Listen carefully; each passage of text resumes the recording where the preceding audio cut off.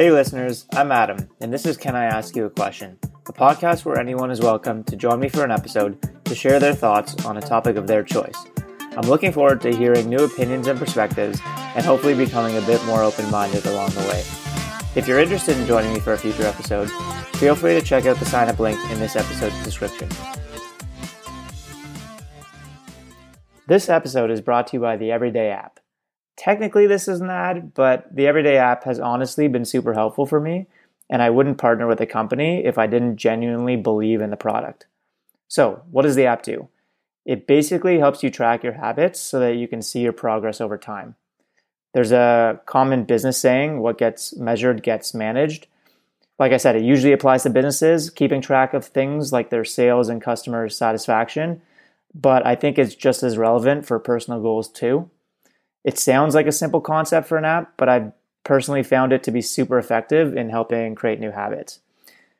The app lets you add whatever habits you're currently working on building. For me right now, some of those include reviewing my to-do list each day so that I stay on top of the things I want to get done. Another one is going to the gym, and another one is limiting my time on Twitter to 5 minutes a day. The app lets you add 3 habits for free, so you can see if you find it helpful. If you soon realize you want to track more than 3 habits, like I eventually did, the paid version lets you track unlimited habits and has other cool features, and it's pretty good value in my opinion. There's a link in the episode description that gets you 10% off. All right, let's jump into today's conversation. Cool. Yeah, I'm good to jump in. Cool. All right, so yeah, thanks for doing this. Thanks for agreeing to come on the podcast. I want to so I'll start off by just asking you, I guess there was 2 questions I had. The second one, I think I'm more interested in. So I'll ask you that to start. So how should I decide if remote work is right for me? So I think there's like interesting questions around remote work and like whether it's right for someone, and then like balancing that as well, like if it's right for the workplace. So I guess, are you asking me that question, or are you saying like, oh, that's the question that I want to ask you? Like, should I jump into my answer now, or? Yeah, sorry, I wasn't clear, but it was a bit of both. So yeah, I'm Okay. curious. I'm curious your answer or your thoughts. Yeah. So let's do the remote work one. Do you want to start from the beginning? Sure. Okay, cool. So you're saying like, how should I decide if remote work is right for me? Yeah, that's the one that I want to do. Okay, so yeah, what are your thoughts? Yeah, so I think there's a number of things. Like, I'm a huge advocate of remote work, and like one of the reasons why I chose this question specifically was because I actually, for the last year, have been like majority work from home. So in the company that I worked at for my first basically 2.5 years, I worked in the office 9 to 5, and had to be there. Drove 45 minutes each way, and then drove back home. I just kind of, I always felt this sense of like, especially when there would be like Fridays in the summer or something that we could work from home, of like, why can't we just do this every day? And then when I switched to my job, where I was working from home for most of the day, or most of the week rather, and only really having to go in like once a week, like I found I was a lot more productive, a lot more autonomous. So I think with that and my own personal experience and some of the research and other reading that I've been doing, I kind of think that if you're the kind of person who wants to be really autonomous and cares more about the productivity and the output of what you're working on rather than what I'll call like posturing in the organization, and trying to like look good in meetings or whatever, I think remote work works really well. So, if you're a software engineer, especially where it's like all creation, all output, that's something that's great. If you're like a video editor or like a filmmaker or a writer or something like that, remote work is great. I think it gets a little bit tougher if you're like, I don't know, an executive at a company or something like that. And a lot of it is about, outside the meeting conversations and that type of thing.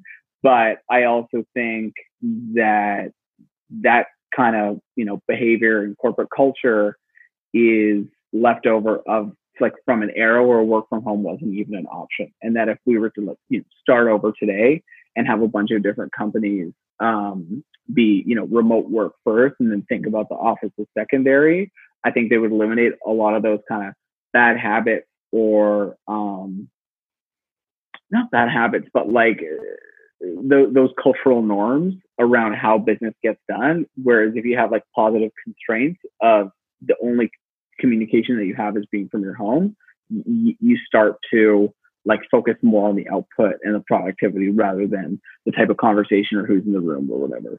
So that's like kind of my umbrella view. I mean, like we can talk about the specific situations where maybe in-office work is better, and there are some arguments that like you hamper creativity if people aren't in the office. But I think for the most part, the majority of work can be done from home, and maybe like lightly augmented with some in-office presence.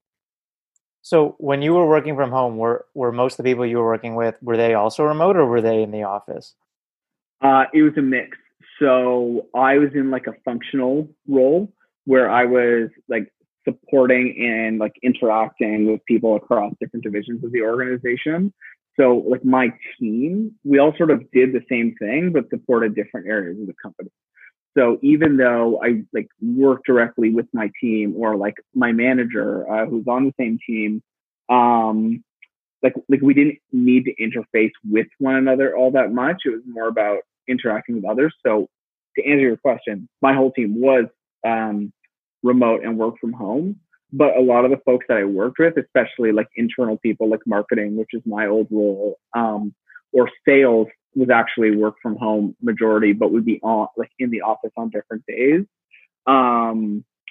Like there was a mix, and like it was challenging at times because like across different teams, norms were just different. Like people would like, it would be harder for people who had a bit more regimented of a schedule and who were coming into the office every day to just hop on a call versus if I know I'm talking to someone who's like at home, it's a lot easier for me to just call them up because like I know they're in front of their computer, or if they don't answer, like maybe they're on a different call or something like that. It was a little bit more flexible. So yeah. How different do you think the experience is working remotely when like the entire company is remote versus you're one of the few remote people? Like, do you think it's a very different experience? I can imagine like if most people are in the office, there's more FOMO and you could feel like you're missing out on what's going on. Totally. And I definitely was like more shielded from like office gossip and like, who's going to be promoted next and like all that type of thing. And I wasn't as exposed to it, but I actually think that was a little bit better. So even though I had FOMO, my like, probably mental health and relationship with my work was a little bit better. So that's like point one. Back to your question on like what if the whole company is remote versus just a few people are remote.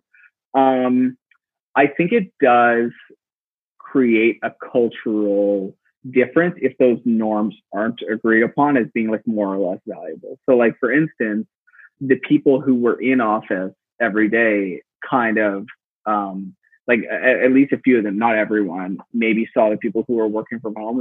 They would say things like, what do they do all day if they're not here?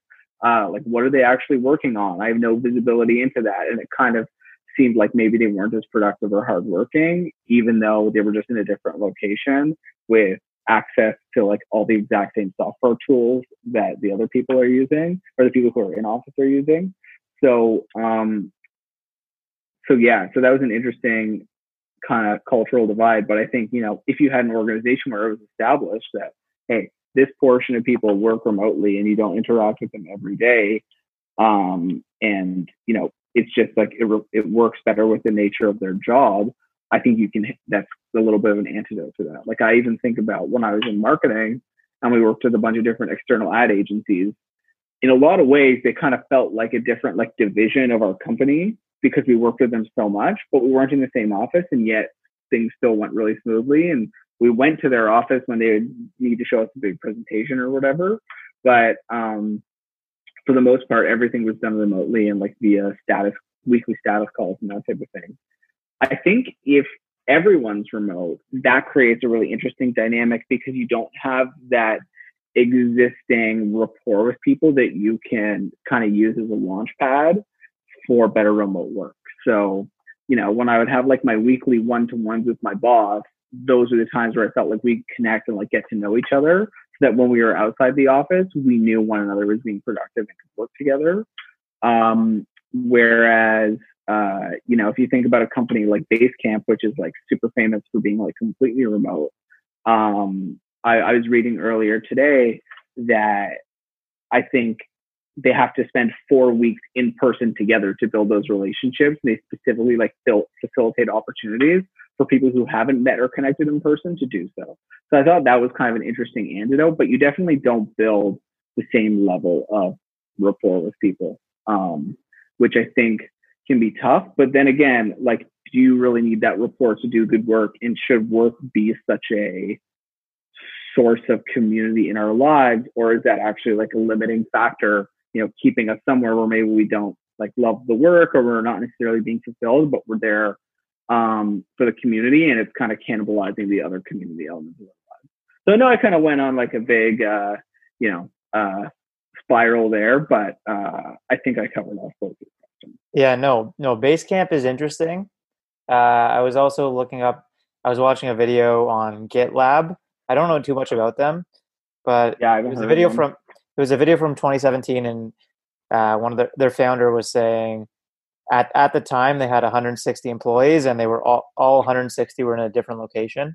So I guess like Basecamp, and they're big advocates of it.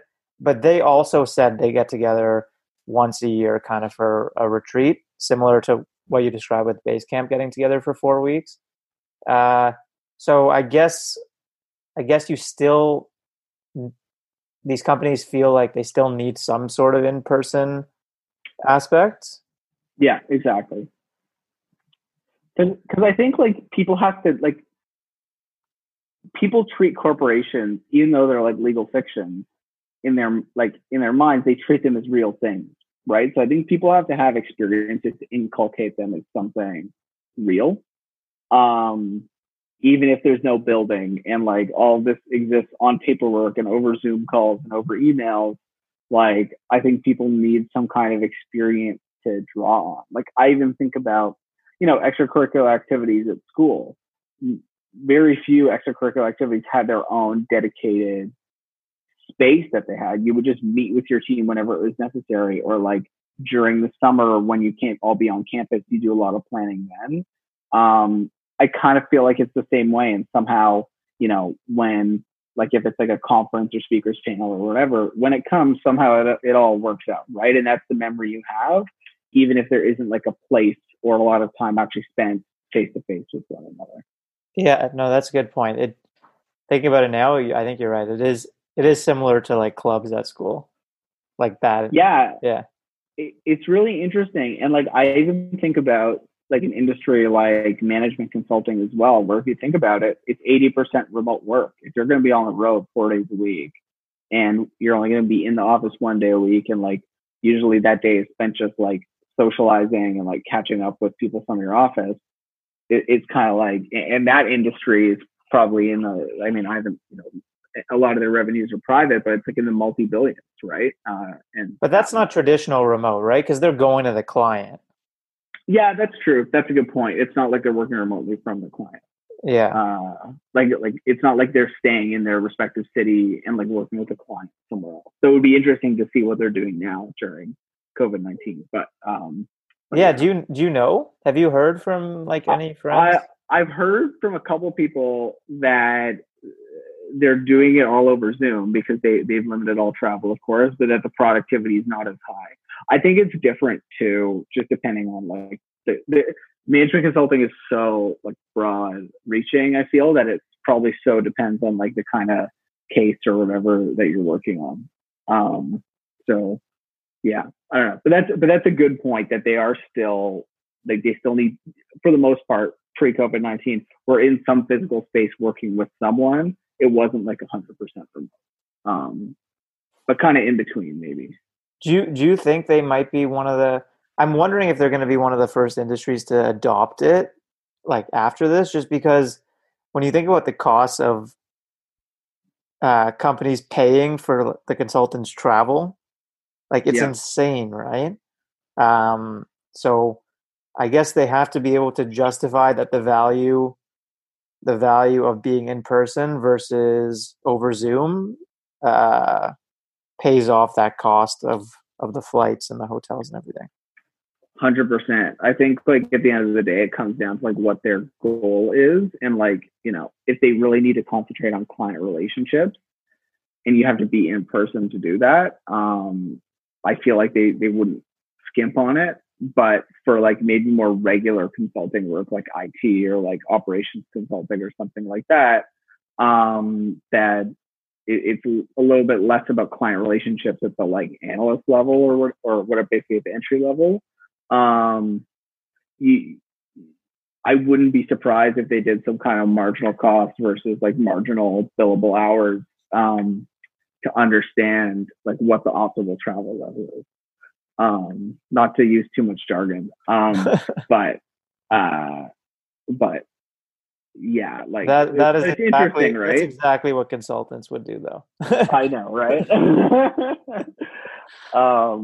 But it's interesting because I think the air travel discussion is something that is like broadly applicable to a lot of different industries, where it's a pretty high cost. And like I'm sure there are a ton of organizations that are used to sending employees to conferences or whatever. And depending on how long this pandemic and the social distancing lasts, if they notice no real difference in their productivity or can like offer 70% of the same educational resources delivered via their computer screen, um, I don't see why they'd continue spending. Like I think there's going to be a dramatic decline. It's going to take years to overcome. Like even Buffett dumped all his airline stocks, Yeah.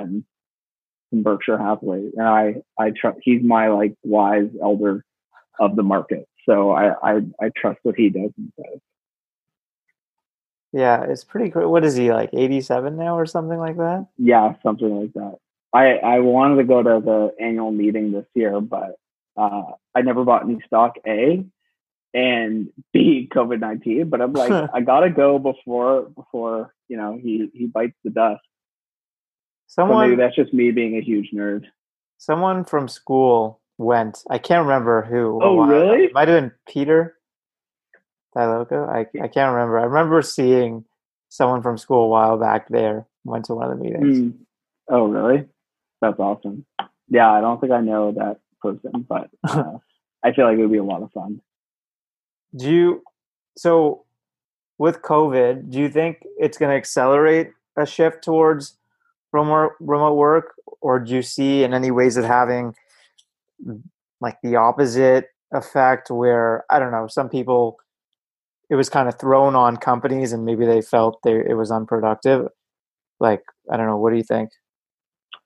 I think it's going to depend a lot on like the organizational structure and culture and norms, right? Like from what I understand, like doing a bit of reading and like talking to folks, the tech companies adapted extremely quickly because so much of their work is done virtually and they're extremely fast moving, um, as well, and very quick at decision making. There's a little bureaucracy.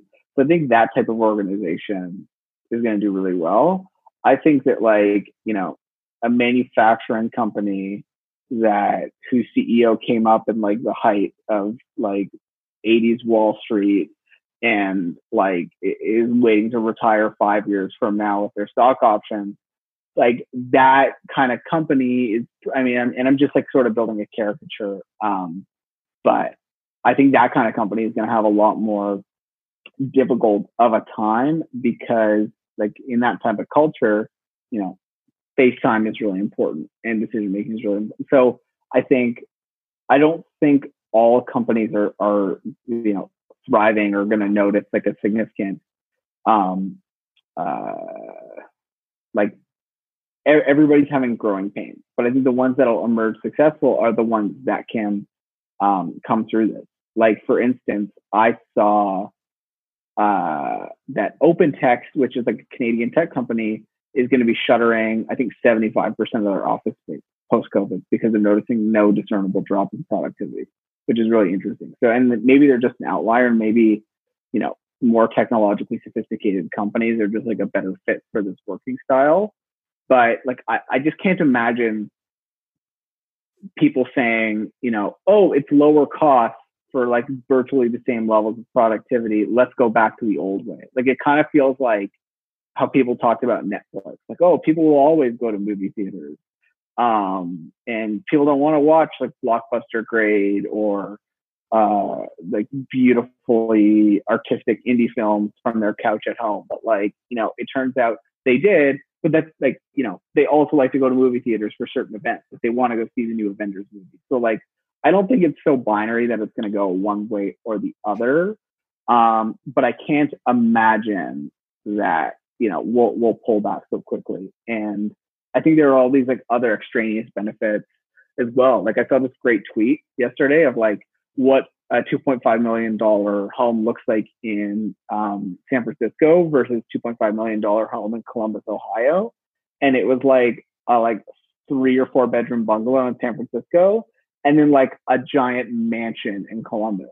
And it's like, if you're a software engineer at somewhere like Airbnb, and you're like, you know, I hate the San Francisco traffic, cost of living is insane, I'm going to go and move to middle America, or maybe back home to Canada if they're Canadian, and where the cost of living is significantly lower, but I'm still providing the same amount of value.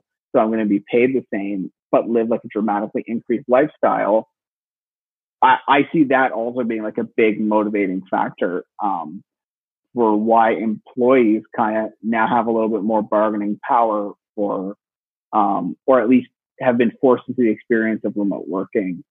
So will want to capitalize on its benefits more.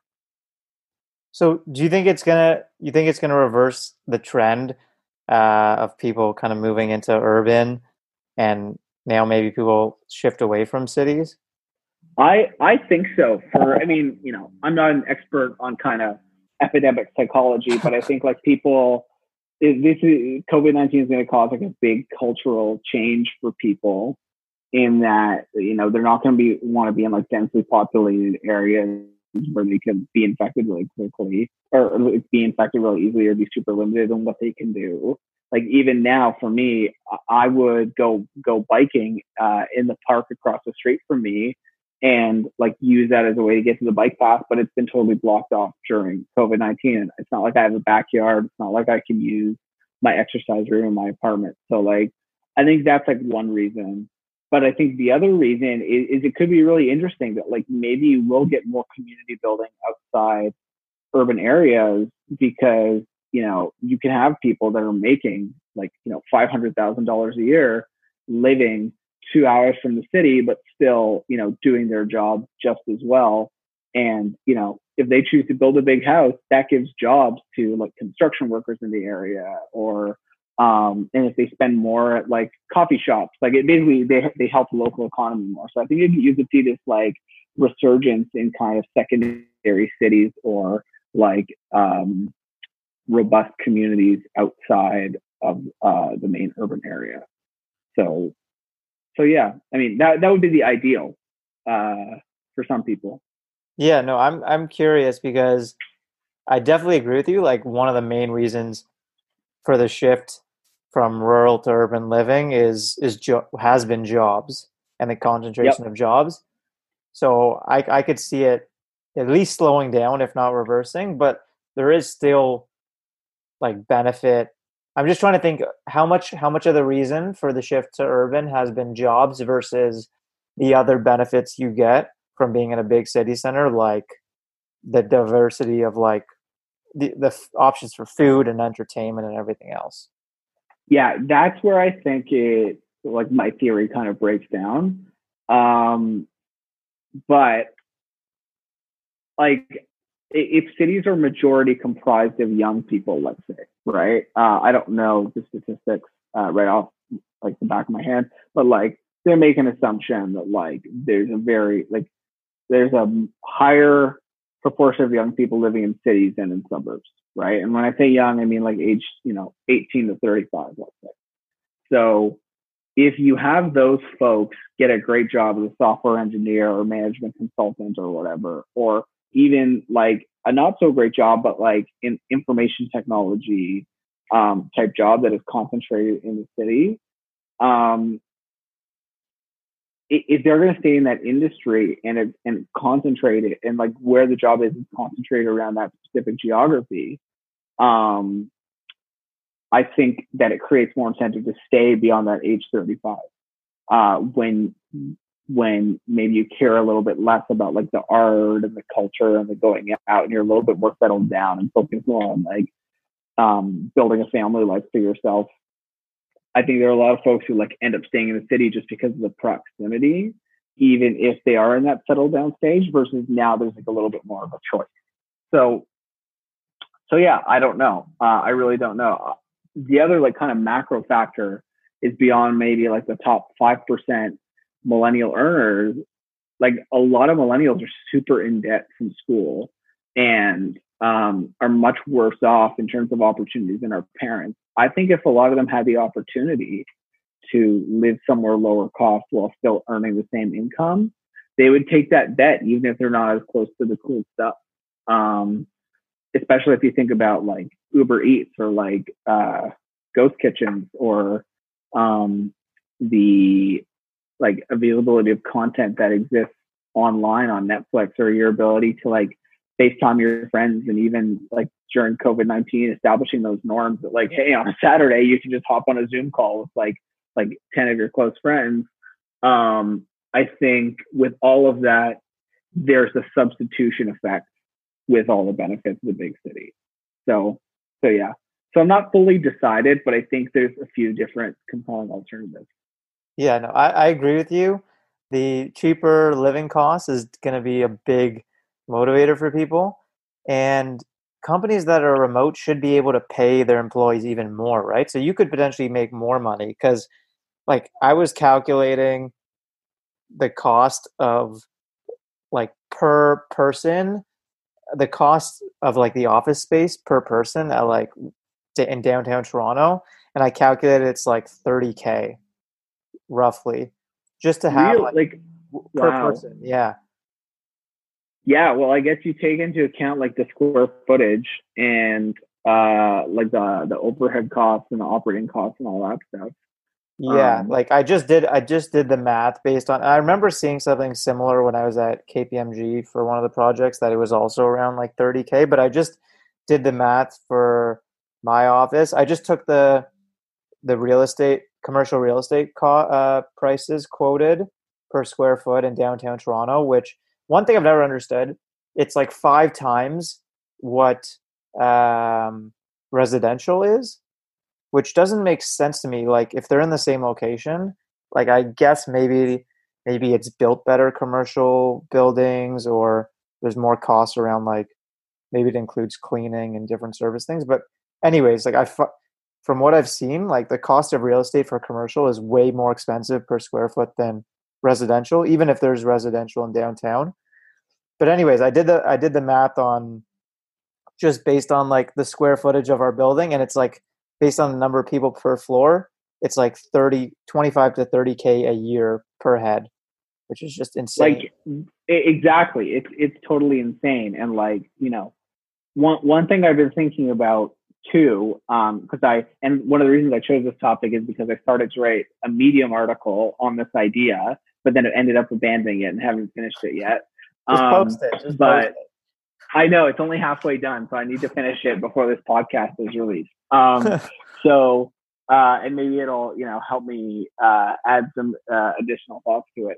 But, you know, if you think about it, maybe one of the reasons why commercial real estate was so is valued so highly is because, you know, in the past, you'd have to go to the office because there was literally no substitute for the resources that you got at the office to do your work.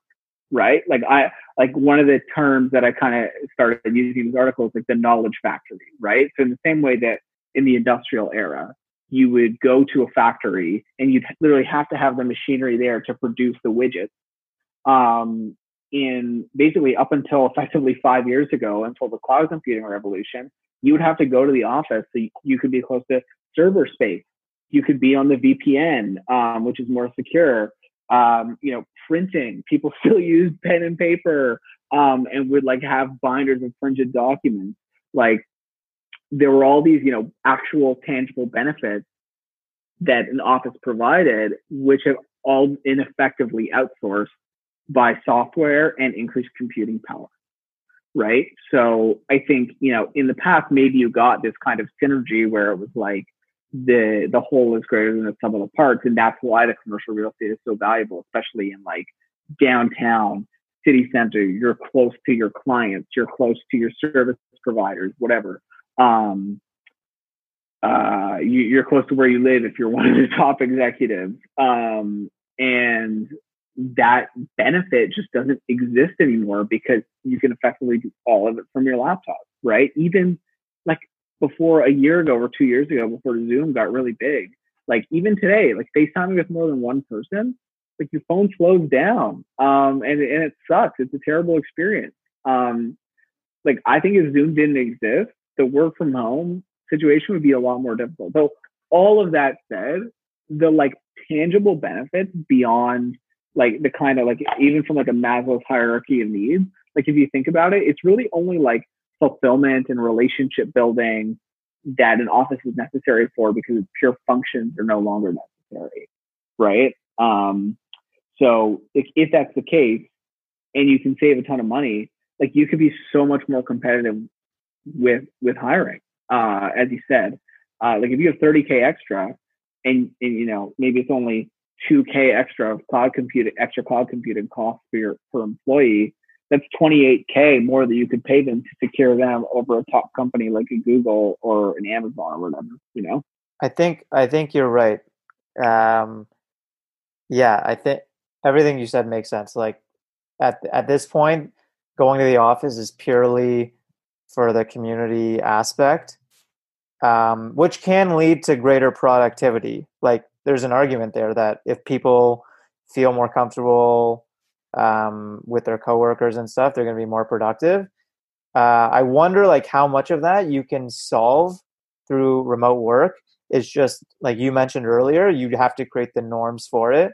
So for example, like in the office, you bump into people, you chit chat about the weekend, about their own lives, but maybe the norms just don't exist yet to like that spontaneous interaction can't exist online unless you like purposely, I don't know, you either have to like set up a Zoom meeting for the purpose of just like chatting about the weekend or whatever. So I'll give you 2 examples. So Basecamp has this product feature on it called Campfire, where it's like the whole idea is that people like, gather around the campfire and chat, and it's more casual. And they built a product around this, acknowledging that these human connections are important. A.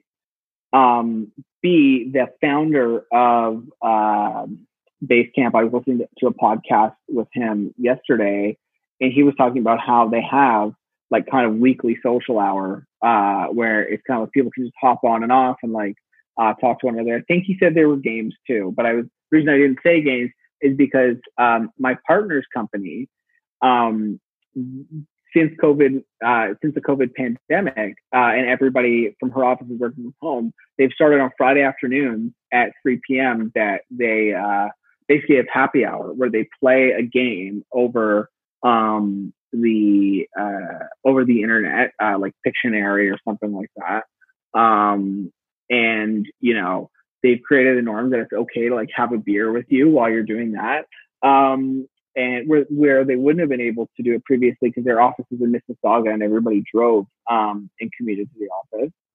And she said they have a good time, and like the call is usually scheduled for only an hour. People go an hour and a half and catch up and that type of thing. So I think there are substitutes for it, but all of that said, like they still build on those existing relationships that they had in person. So I think the question is just like, how do you create like almost like those meaningful in-person experiences at the start of someone's experience that they can build off of later? Like, I don't know, like let's say you are a software engineer and you get hired at some company, like you're a remote software engineer, you get hired. Maybe the company pays for you to, fly to the city of your manager or fly to the city of the CEO and spend, a full 2 days onboarding with them or something like that to like really inculcate that relationship. And it still costs less than operating an office. Like little things like that. So I think there are substitutions. Oh, sorry, go ahead. Sorry. GitLab, I think in the video I was watching, they go to like Mexico for a week, for like a week every year to get to know each other. So yeah, to your point, like if the cost is $30,000 a head to be in an office for the year, like for like a couple $1,000s or a few $1,000s, you could have each employee go to like an all inclusive and together and like really get to know each other. And like, yeah, I feel like that'd be a cool option. Totally. I think the question is like, there's this whole kind of like Google school of thought. So when Google started off, their idea was, to keep everybody in the office as long as possible. Like that's why they put the free food and the free dry cleaning and all that stuff there, because they were trying to maximize what they call creative collision. Because they, hired such smart people that, they wanted them interacting and, having debates and discussions and that type of thing. And I think that sort of creative productivity, it's a little bit harder to manufacture over Zoom. So I think the question of like, does a remote working strategy work for you? It depends a lot on your business model and like what you're trying to achieve, right? Like Google, especially in this early kind of .com era, was trying, well, not really early .com era, like post crash. But we're trying to come up with the fact that we're like the products that were going to be the infrastructure of the internet, like the Gmail and Google Maps and like all that stuff. I think if your mission is like a little slightly less ambitious than that, which is like the majority of companies, you probably don't need that insane surge of creativity all the time, especially from like functional workers. Like, why do you need your regulatory or legal person in the same city as you if like you're not working necessarily on like a creative new idea? But maybe I'm wrong. Maybe there is creativity in law and regulatory work, and I'm just not being charitable enough. But yeah, I think it just depends on your business. So do you think that like if you want to do something like really ambitious like Google, you have to be in person? Because when I'm thinking about what you were saying earlier, and I wonder if it's just the timing of when Google started. And Google is, I don't know, 20 plus years old now. They obviously couldn't have started as a remote work company. The technology to do so didn't exist. So I wonder if like the next Google is going to be remote. Yeah, that's a good point. That's a really good point. And I think there's a lot of evidence to suggest that like a lot of stuff that we've talked about and just like the emergence of these, remote companies and just the fact that like the cultural norms, like it's been so accelerated by this COVID-19 pandemic, like I wouldn't be surprised, right? And maybe it is about, if you're in a situation where you want to talk to someone about this cool maps idea that you have, or you set up your weekly kind of brainstorming session with people. Like I'll give you an example from for the MBA program that I may or may not be attending this upcoming fall, all the people who are admitted are in this Slack group, and people are already like facilitating connections to talk about specific topics that they're interested in. I've had multiple Zoom calls with people interested in kind of the same entrepreneurial spaces that I am as well. And we've been able to like hold each other accountable and like set goals with one another and come up with different ideas and have really nuanced discussions. So maybe like it is still possible to have that, right? I mean, it's so hard to work on the counterfactual. But I think too, with that, you have to be a lot more careful with who you hire, right? And the skills that you look for are totally different, right? Because today, maybe you're looking for someone who can, like at my previous company, which is like a little bit more traditional as a consumer goods company. One thing they look for in like, your ability to like lead and communicate is your ability to like read a room and be able to understand like what is being said without being said and how to address that situation. On Zoom, it's a little bit harder to read people's emotions. So maybe the ability to like conduct an effective Zoom discussion becomes like a core skill. Or the kind of person that would initiate Zoom calls without being told to is the kind of person that you want to hire. So maybe a lot of it can just be solved with like a different selection and sourcing process for Hmm. Interesting. I think, yeah, I think I can definitely see that, like the skill sets that companies are looking for, to your point, changing from being able to read a room to facilitating like an online meeting, being super important. Yeah, like it's interesting because like Basecamp in their hiring process, they focus a lot on people's writing ability because they're remote and so much of businesses of their work is done via asynchronous communication. So they're like, we actually don't really care how well you answer a behavioral interview question. We care more like, can you write something quickly that's also succinct, clear, and like easily digestible, because that's more important for their operations than being able to like tell a story in person, which is like kind of, it's really interesting, right? And I think it helps introverts thrive more because there were always those people in your class who were really quiet, but like would get 100s on everything. And like I even remember as a TA in school, there were people that I remember this one individual in particular who, when I talked to, they were kind of shy and didn't say much and weren't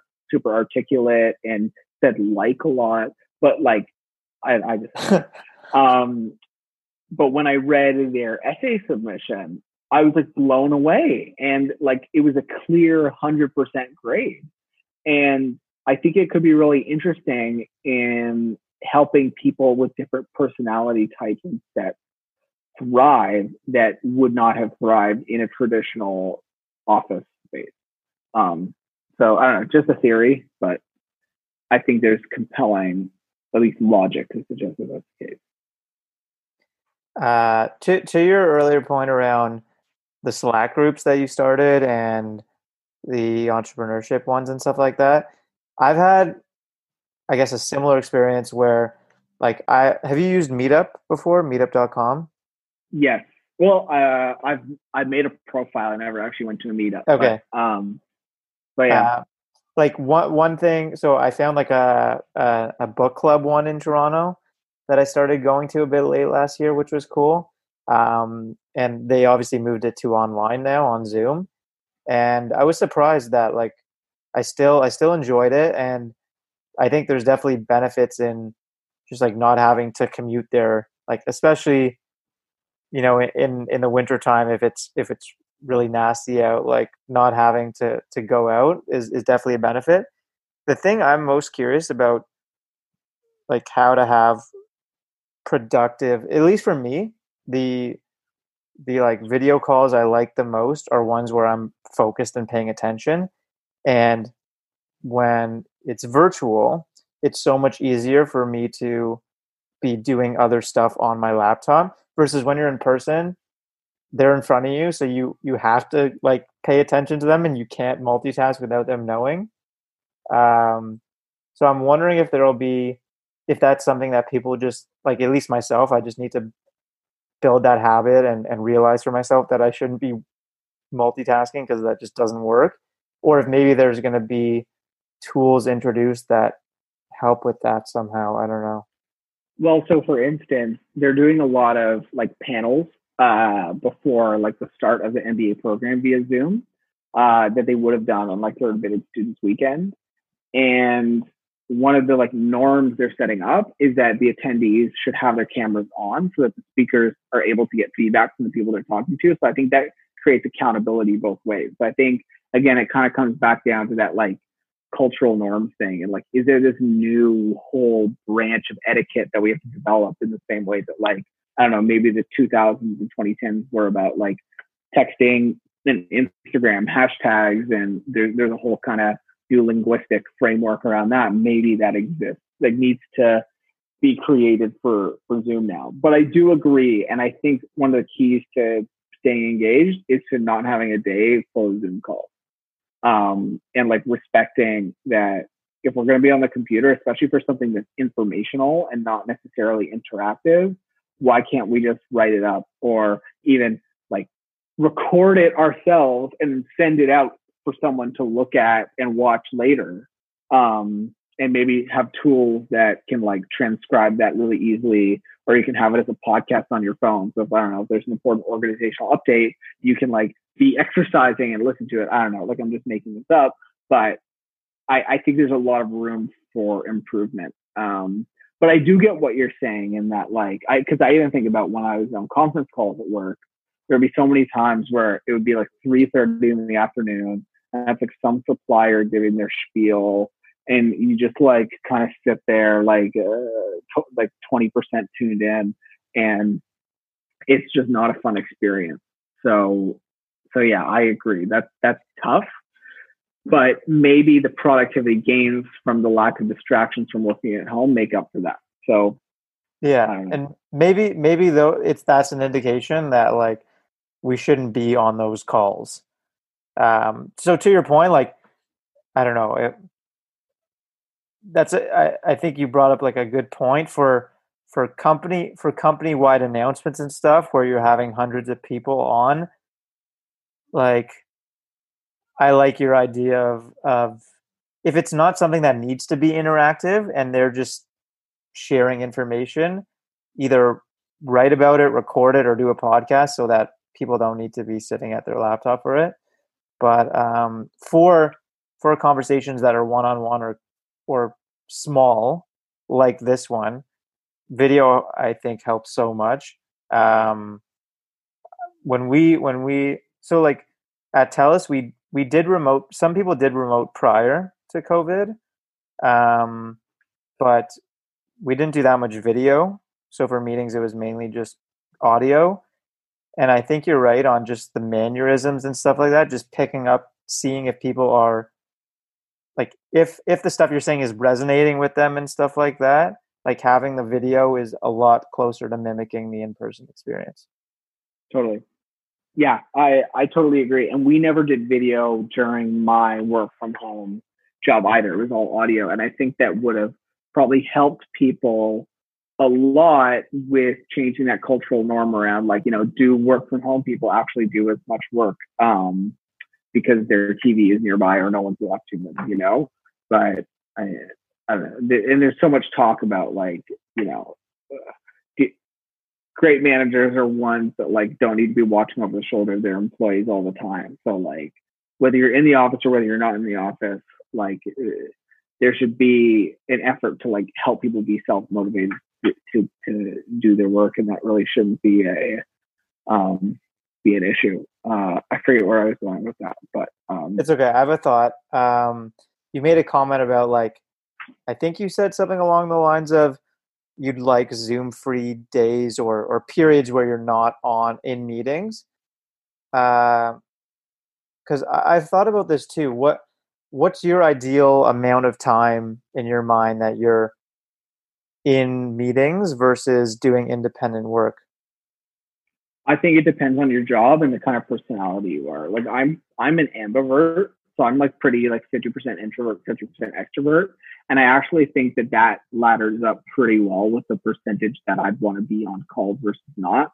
Like this is me personally, but like I find mornings are like the time where I have like my best thinking and like the most kind of creative time where I like to just concentrate and like get stuff done and actually do work. But I then very quickly have this need to like talk to people and like engage with people. And because my brain doesn't work as well in the afternoon, that's like a great time to do that. And I find it very energizing and motivating. And it's interesting because I'm finding now I'm getting a lot of that through interacting with this Slack group for my pre-MBA class that I'm getting in a way that I don't even think I got at work, where I was mostly interacting with like just my direct manager and a few cross-functional partners. And even then, most of the time I was interacting with cross-functional partners, like the expectation was that you would come into the office to do that on your like 1 or 2 days a week, that it was expected you'd come in. So So yeah, I think the short answer is it depends.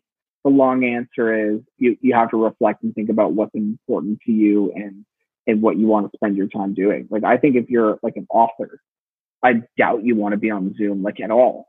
And you just want to be 100% working on your craft. But if you're a manager and you have teams reporting into you and you don't actually do anything, then you probably have to be okay, especially if you're going to be running a team, like be okay with being on Zoom like 8 hours a day. So I don't know. It's tough. So for you personally, are you 50, you'd like something like 50-50? Yeah, maybe like 60-40, I would say, just to like give some buffer. Like if we're including like lunch in there. So like, I don't know, in an ideal day, like let's say I have 9 to noon or like, yeah, let's say 9 to noon working on like my own projects. Like that's when I have my best thinking time, whatever, maybe half an hour to an hour for lunch. And then like 1 p.m. to like 4 p.m. for Zoom time. And then like an hour to catch up on like email or any other asynchronous communication that is part of the job. So like I guess that nets out to probably like 35 to 40%. And would you prefer it all bunched together or split out so it's alternating? I think bunched together. There's this great Paul Graham essay, like maker schedule versus manager schedule, where he talks about how like basically makers see their days in like full half blocks, but managers see their like each half day as its own block, whereas managers see like can infinitely divide time to like what suits their needs basically. So you can have like 12 blocks in your day because you're not necessarily making anything, so you don't need that concentration. So I think if you're in that type of role, which I'm not, that would make sense. But like given the situation that I'm in now, where like working on like independent projects, like I feel batching is a lot better way to not break your attention, especially too. I'm experimenting and trying to do more of like using less digital tools and distracting tools, that it's like if I feel okay like disconnecting my Wi-Fi for 3 hours so I can like get stuff done and feel like there's not going to be any repercussions for that, that would be a great situation versus like if I have like my personal time from 9 to 9:45, but then like a Zoom call from like 9:45 to 10:30, and like I have to talk to someone before that call, like make sure we're aligned on something before I talk to everyone else, then I can't do that. So TLDR, I like batching better than individual scheduling blocks. And before we started recording, you mentioned using black and white to cut back or reduce the addictiveness of tech. And you mentioned now you're trying to limit tech. Any other tools you use or things you do? You mentioned right now disconnecting from Wi-Fi. Yeah, I mean, I think it's like about making decisions, like eliminating the number of decisions, eliminating the amount of decisions that you have to make. So it's like if you just disconnect Wi-Fi, then you don't have the option of like, oh, should I be checking email or should I be on Facebook right now or should I be scrolling my Twitter feed? It's like, oh, I can't do that. So I may as well just do work instead. So I think do it like just shutting off your Wi-Fi or shutting off your data helps a lot with that. It just forces you to do something else and like almost like forcing you to like take a plunge into cold water, even though it like sucks in the beginning. It's like once you get in the pool, you're fine. And I'm like referring to doing work. So yeah, I mean, not too many other tips. I mean, I'd recommend, like I read, what's inspired all of this is reading this book, Digital Minimalism by Cal Newport, who's also the author of Deep Work. And he just talks about a lot of the reasons why, technology like overuse of technology and allowing ourselves to like be subject to the kind of distracted nature of all the distractions it presents. Why it's really not good for like our sense of fulfillment in the long run. And he makes a pretty compelling case.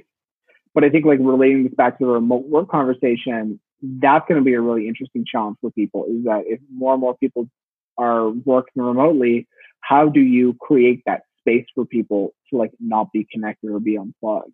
Like at work, if someone's in a meeting, we respect that they're in a meeting room and we're not going to bug them, right? So how do we do the same thing? And I think Jason Fried from Basecamp has some pretty good stuff on that.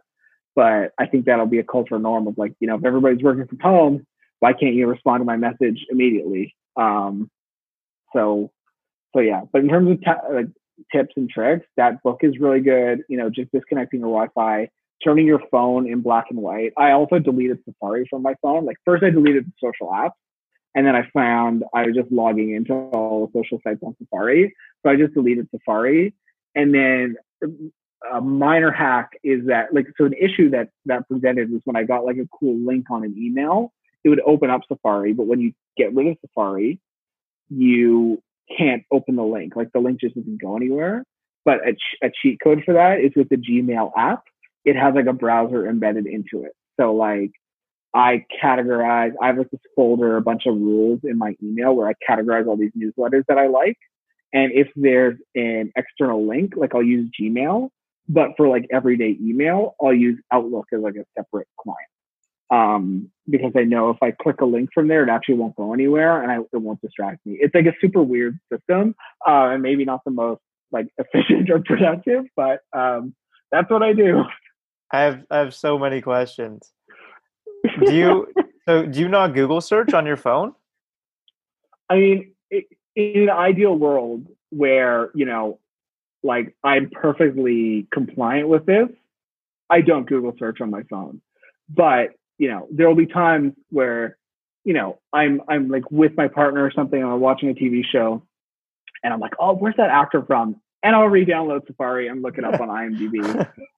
Or one little thing that I've found helps too, or maybe not little thing, but if you have a tablet, maybe like reserving Safari for that and using that as your like look up, oh, I need the information now vehicle, but it's, pre-COVID, not something you carry with you everywhere.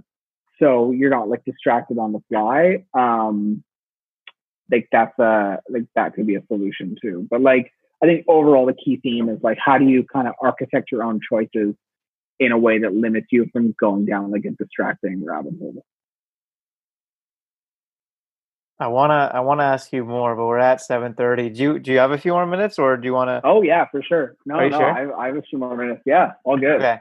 I want to ask you. So the disconnecting your Wi-Fi, is that do you have a kind of routine around that yet, or is it ad hoc? It's ad hoc. So like, because like I'm also like preschool right now and I don't have like a day-to-day job. I'm a little bit easier on myself, but in time, like for instance, I was working on like one document today and I was like, I just need to concentrate. Like I went into my Wi-Fi settings and just like turned it off. Or like do not disturb, I find works. One thing too is if you turn off Wi-Fi and data from your phone, but you allow calls, and you kind of like let your like close family members and friends know that like, if you text me and it goes green and you really need to talk to me, just give me a call instead. That's something that I found has worked well. But like all of that said, I haven't been super compliant recently, but like this is like my kind of ideal state of how I would be if I was 100% productive all the time. And if I was really forced in a corner where I had to be as well. Cool.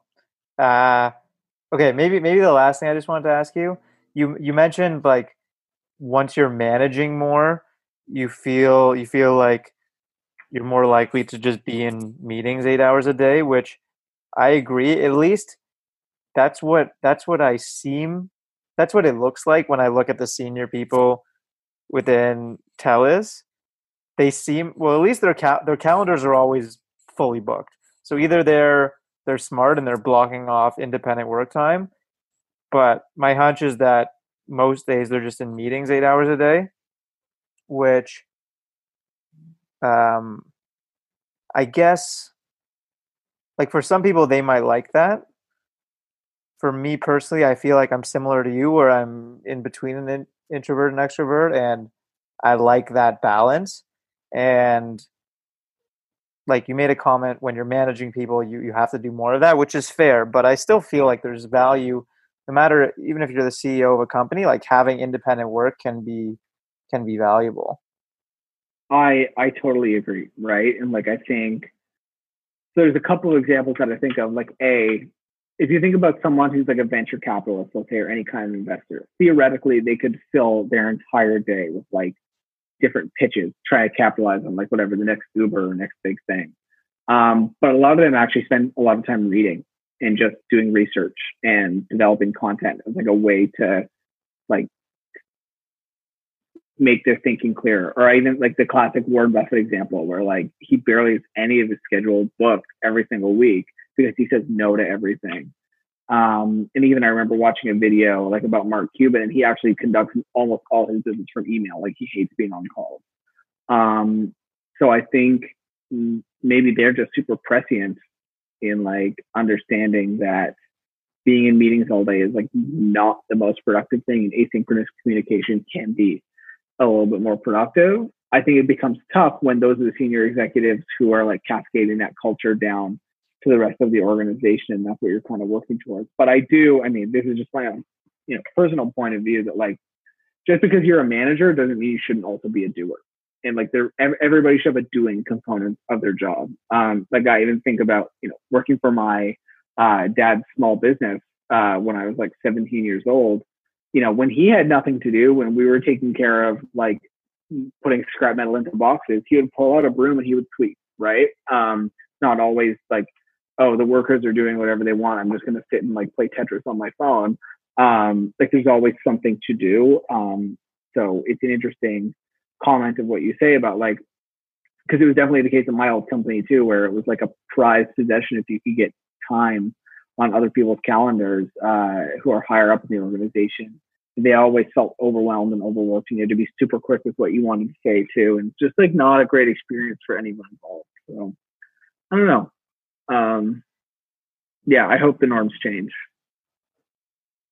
Any in closing, anything you kind of wanted to discuss that we didn't get to?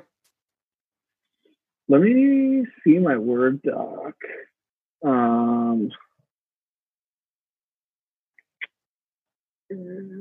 I don't think so. Like, I think we covered off pretty much everything. Let me just see. I have like a list of kind of wins and fails from remote work. Cool. Oh yeah, one of the only things that I think we didn't talk about was about like the substitution for community. So we talked a little bit about how, you know, people would start building communities outside cities, but I think too there's this kind of like destructive culture that exists in a lot of like startup circles of like, that like your work is your family. And I think that is not like the best like life framework long term for a lot of people.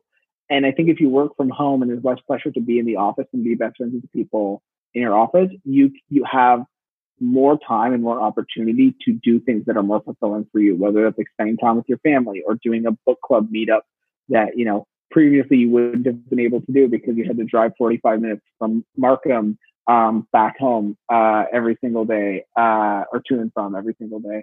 So I guess one thing that I'm like most optimistic for, and like if you can tell through this conversation, I'm a huge advocate for remote work, is because it frees people up to like bucket their life into a way, or bucket segments of their life into a way that they can like optimize for fulfillment. So that would be kind of the only thing that I think we didn't talk about. And I mean, we went a little bit into what some of the downsides of remote work are. Maybe we didn't explore it too fully because I was kind of giving counterpoint to everything. But I think that could be, if you were to do this topic with someone else and they see it differently, that could be an interesting other source of discussion. Cool. No, that's a good point. 8 hours a day is a long time to spend on one thing. And when you add commuting, it can become 10 hours a day. And I guess that's time away from family and friends. So I guess saving those 2 hours can be pretty huge. And no, you bring up a good point around. I think it's a balance between wanting like a workplace. You want to like the people you work with, but you don't also want to feel like it's your entire life and you can't do anything else. Exactly. Healthy boundaries, just like anything else, right? Cool. Yeah, awesome. This is a great discussion, though. I loved that I got a chance to kind of voice a lot of this stuff out loud beyond the Medium article that I was working on. Cool. Well, I'm looking forward to reading it. I hope this helps with it a bit. Yeah, for sure. And if you get it out before I post this in a few weeks, then I'll put the link in the episode description. You've now given me an incentive. A little motivation. Yeah, exactly. All right. Thanks, Shane. Well, take care. My pleasure. Bye. Bye. Thanks again for tuning in to Can I Ask You a Question? If you liked this episode, I'd really appreciate it if you left a rating on iTunes or Google Podcasts or wherever you're listening from so that more people like you can discover it. Also, it'd be super helpful if you'd be willing to leave some feedback on any ideas you have for improving future conversations using the link in this episode's description. Thanks again and see you next time.